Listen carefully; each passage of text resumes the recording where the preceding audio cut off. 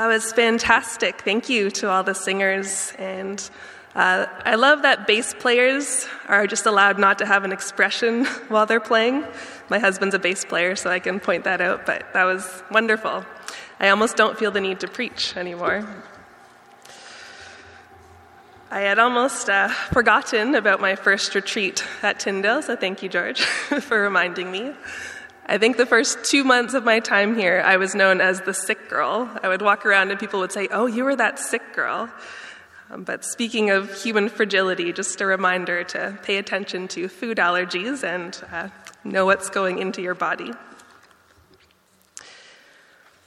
Well, this morning I want to read Psalm 90 for you. And if you have a Bible or a phone, you can feel free to read along. Otherwise, just feel free to relax and hear the words.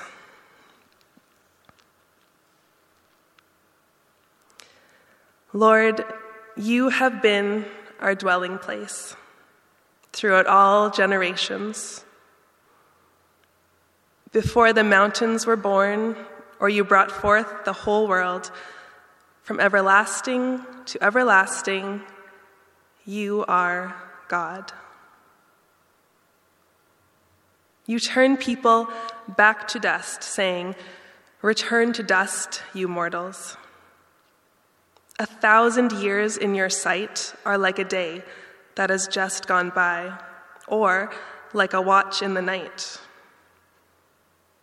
Yet you sweep people away in the sleep of death. They are like the new grass of the morning.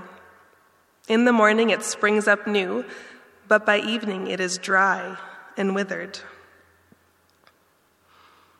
We are consumed by your anger and terrified by your indignation.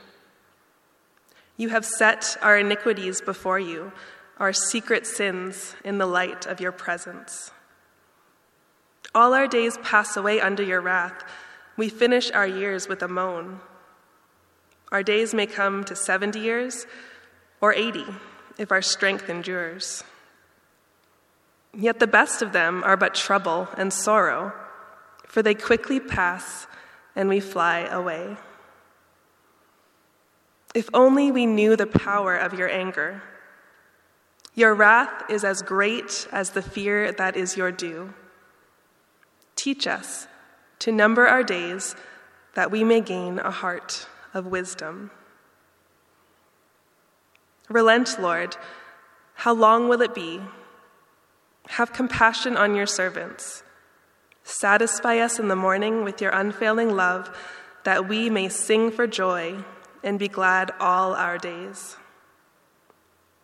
Make us glad for as many days as you have afflicted us, for as many years as we have seen trouble. May your deeds be shown to your servants, your splendor to their children. May the favor of the Lord our God rest on us. Establish the work of our hands for us, yes, establish the work of our hands. And God, we thank you for your word that is alive and active. And I ask now that you would open our ears to hear what your Spirit has to say. Amen.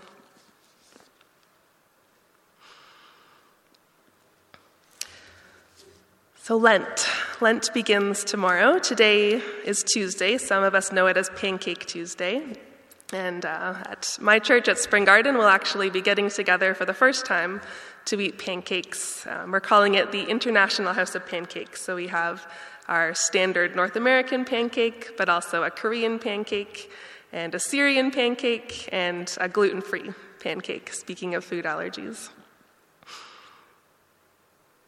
Now, Lent is something that I actually discovered during my time at Tyndale.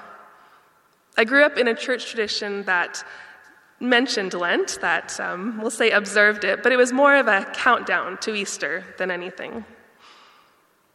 Now, when I became a student here, I attended my first Ash Wednesday service, the service that George had spoken of earlier, and I love how you framed it, and I'm sure my lack of understanding about it had nothing to do with the Ash Wednesday service here. But as I heard about this, as I had ashes put on my forehead, I thought, okay, I want to be more involved, be more engaged with Lent. So I decided to give something up for the next 40 days. And with very little thought, I said, coffee. I'll give up coffee. That's something that's hard, right? You're students. It's pretty much how students survive the 4 or 5 years of school, is with a lot of coffee and prayer. So I gave it up, and I thought that I did pretty well. I came to the end of my Lent journey and realized I had survived. I had my 1 coffee on Sundays, but then throughout the week, I would go without. At the end of Lent, I was in my room drinking coffee and enjoying it more than ever, and my roommate saw me and she said, "Oh, so you're back drinking coffee?" And I said, "Yes, Lent is over." And she said, "Well, thank the Lord, because you are horrible to live with." Now, this might have been a successful Lent in some eyes. Not only did I identify with Christ's suffering myself, but I let all those around me experience that suffering as well. But I loved that my roommate was honest with me. She always was. And in my efforts to identify with Christ, what I really did was have shortness and irritability with others, and no one said thank you. So I tried again the next year and the next year, and what I'm going to share today are just some of the things that I've learned in my experiences with Lent. Now, Psalm 90, the psalm that you just heard, gives us a good starting point as we approach Lent. It's a psalm that is often associated with Moses, although there's debate as to who actually wrote the psalm. And it's a psalm where the author is asking for wisdom in light of human fragility and finitude. It takes us back to the beginning of time, before the mountains were born, before the earth was breathed into existence. God was there. And from generation to generation to generation, God continues to be there. Now, people have often read this psalm and found it to be a little bit depressing, or it's been a psalm that is only reserved for funerals. And I can understand why. I remember my own grandmother's funeral in Jamaica. This psalm was read. She lived to be 80 years old, and so it seemed a fitting reading for her funeral. And while this beautiful poem is very fitting to mark one's death, I also see that it offers us words for life, particularly life during difficult times. This poem is a meditation on God, on humanity, and on hope. One author describes it as a theological plea written in the key of hope. And the psalmist describes this great gap that exists, this contrast between humans and God. God, our dwelling place, God the Creator, God from everlasting to everlasting, God who for whom 1,000 years is like one day. Now, humans, on the other hand, we wither and fade. We turn to dust. We are like a dream. We could live to be 70 years, 80 if we're strong. And the psalmist brings his lament and the problems presented. And the problem is this, that life is short. So what is the purpose? Nothing we do really matters, does it? Since one day we will all die. And further than that, there is actually nothing that can truly give us joy or satisfy us.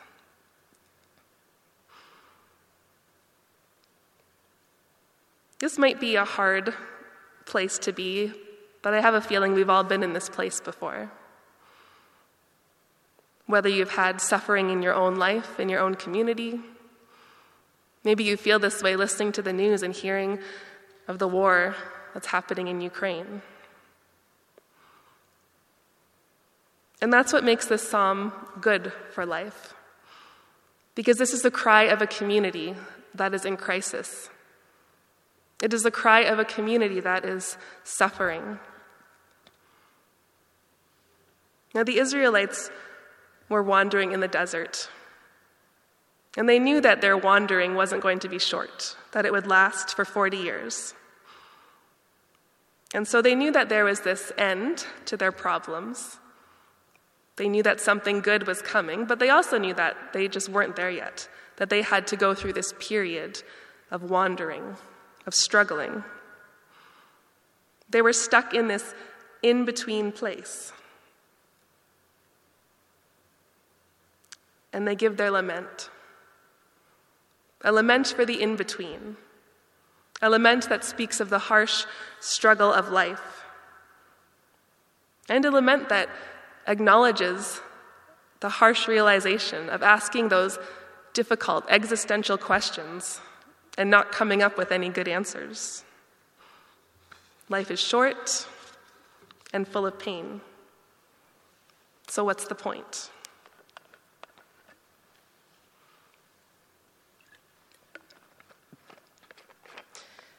I want to talk about Moses for a little bit, as this psalm is associated with him.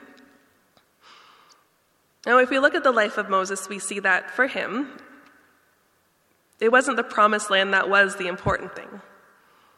That if we look at his life, it was actually more about the journey than the destination.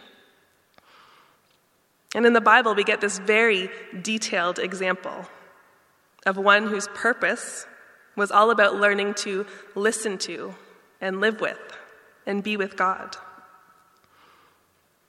It always struck me that it was so unfair that Moses went through all this hard work, that he was unappreciated, and he comes to the end of the journey and God doesn't actually allow him to go into the promised land. And I think that's one way of looking at it. But another way to see it is that for Moses, his reward was unfolding as he went about his journey. It was unfolding as he saw God in a burning bush, as he ascended the mountain to speak with God, as he learned what it meant to be fully present to God and have God be fully present to him. During his lifetime, Moses experienced true communion with his Maker.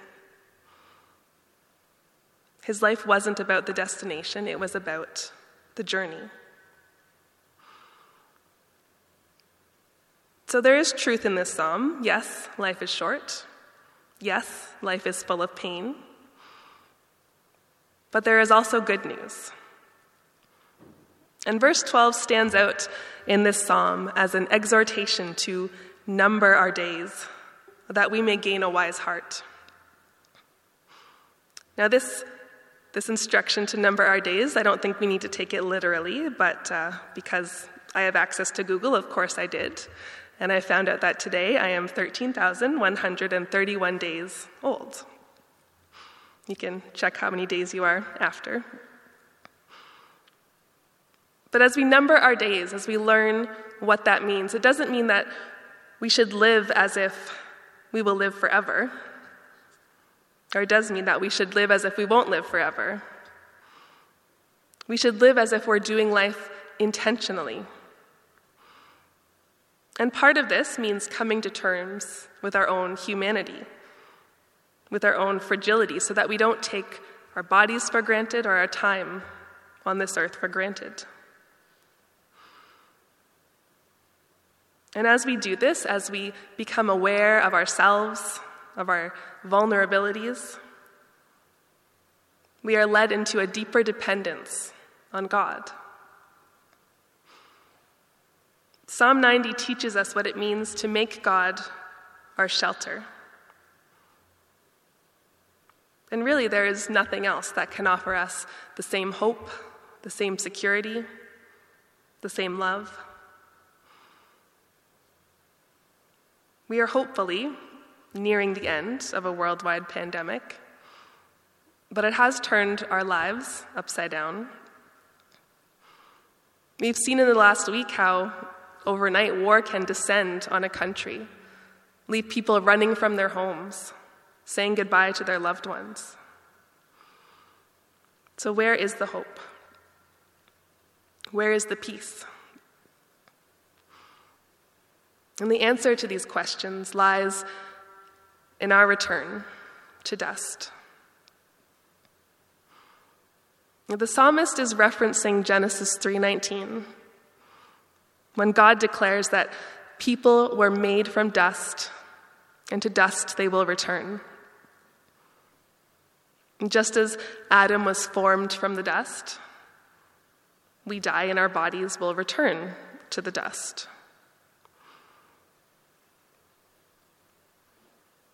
There's a scholar and professor, her name is Bridget Call, and she writes about this verse. And she points out that the phrase, "until you return to the ground," in Genesis 3, that this phrase holds a double meaning. This text is very explicitly talking about a change of direction, she says. For the Hebrew word for return implies also the theological dimension of repentance, of turning back to God. It has this idea that when we repent, we are turning around. We are turning from what we have become to turn back to our Creator. This verse, then, she explains, is not just about our physical bodies returning to dust, but it implies that as we repent, as we turn, we are turning back to something.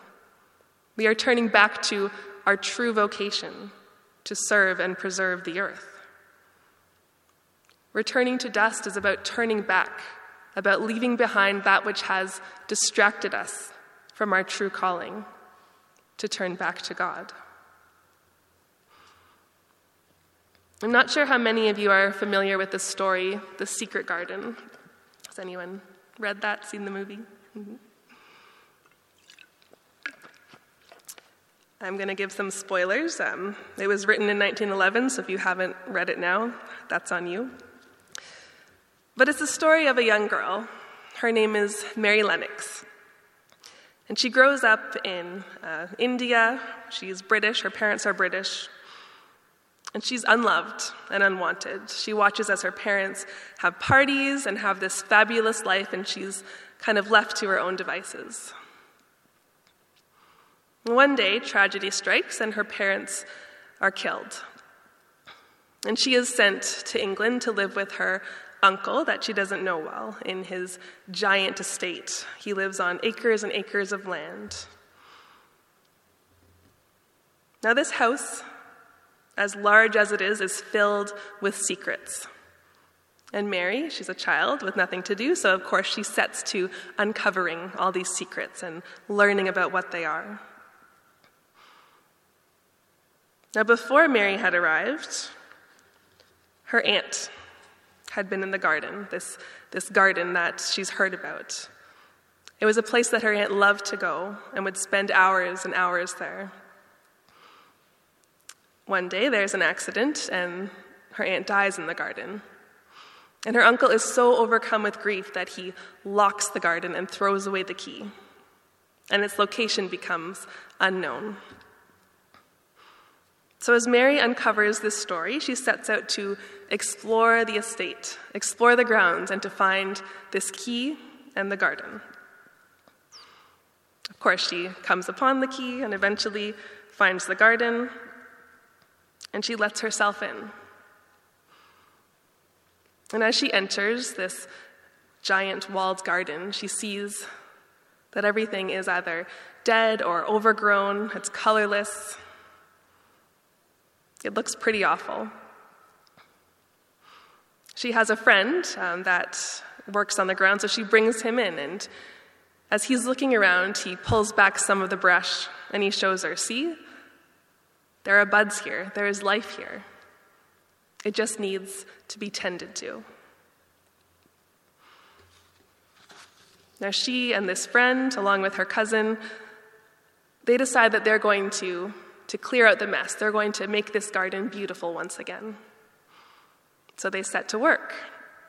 Every day they go out there, they remove dead shrubs, they trim what needs to be trimmed, and they work in the dirt. Now winter turns to spring, spring turns to summer, and as they find themselves in the garden, it's become a place that is full of beauty and life and wonder. All three of these children carry wounds, some that are physical, some that are emotional. But as they work with the earth and with each other, they find healing. They uncover beauty not only within the garden, but within themselves.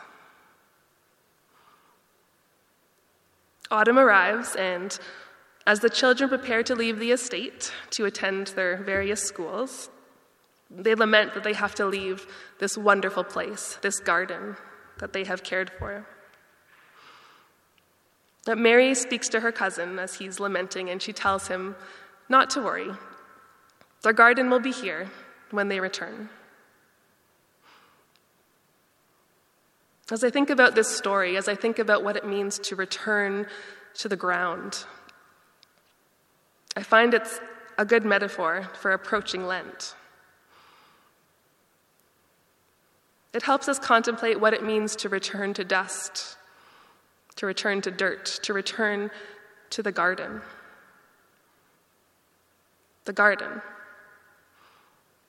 The garden as the first place where God came to commune with man and with woman.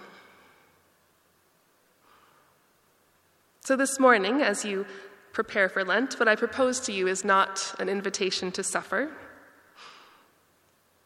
but to come back to that place of communion with God, whatever that might be for you. Commit to take time in silence and reflection, and ask where you have allowed the chaos and distractions of life to choke out the beauty and simplicity that comes with living a life that is in step with Jesus.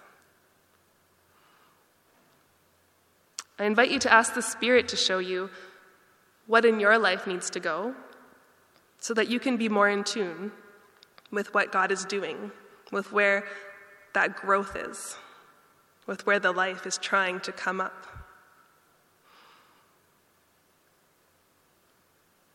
As you think about what might need to go, maybe it will be coffee. I don't advise it. But maybe it's worry. Maybe it's isolation. Maybe it's discontentment or apathy. Or maybe it's not about giving anything up, but about slowing down and being open to seeing what God is doing around you and in your own life, so that you know where you need to till and cultivate the ground. There is a pastor in Vancouver. His name is Ken Shigematsu, and he wrote this great book.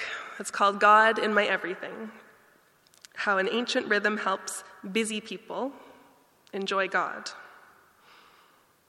Now, his book is about the practice of developing a rule of life, which I'm not going to talk about today, but definitely something to consider if you're wondering how you can engage more deeply with Lent. But he has this great paragraph about prayer, and I want to share that with you. Prayer is less about looking for God and more about cultivating an ever-growing awareness of his presence. In prayer, we discover what we already have. We start from where we are and deepen what we already have and realize we are already there. Everything has been given to us in Christ. All we need is to experience what we already possess.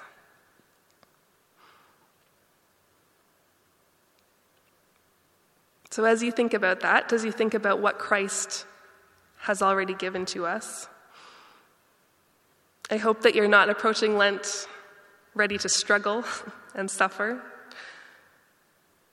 but more with an openness to what God will do. We serve a God who is generous, a God who wants to know us, and a God who wants to be known by us. And in his generosity, God has given us others to walk this journey with. He gave me a roommate to be very honest with me during my first Lent experience. And he gives us communities where we can seek him together and support one another. If we go back to Psalm 90, we see that the language that is used is communal. As we consider the brevity of life and our fragility, remember that the love that God extends to us is often given through his children. We all benefit when we surround ourselves with people who love God and who are looking for ways to walk the journey of discipleship together. Joining others on a Lenten journey of fasting or of making space is not about competition, but about community. It's not about proving what you can do to others or to yourself. No, it's about engaging with God and relying on God and that which God has given us to fully satisfy our souls. And we read that in verse 14. Satisfy us each morning with your unfailing love, so we may sing for joy at the end of our lives. As depressing as the psalm might be, it does come back to joy and good news, because that's what God is about. So a successful Lent is one that will allow us to deepen our experience of God. And the results, as we come out of it, the end of 40 days, should be joy. Resurrection joy. We come to Resurrection Sunday with joy and gladness and singing. But we haven't started Lent, so we're not going to go there yet. Right now we're in this space of in-between. Right now the invitation is to sit in the garden and to wait. Sit in the garden and ask those difficult questions the psalmist asks. Ask, how long, O Lord? How long will you delay? And it is here that we linger. We linger in the dust, and we till the earth in hopes of cultivating an ever-growing awareness of God's presence. And we can trust that as we do this, that God is there, that God is waiting for us with open arms, and that what he is offering is the promise of beauty and of new life. Let me pray with you.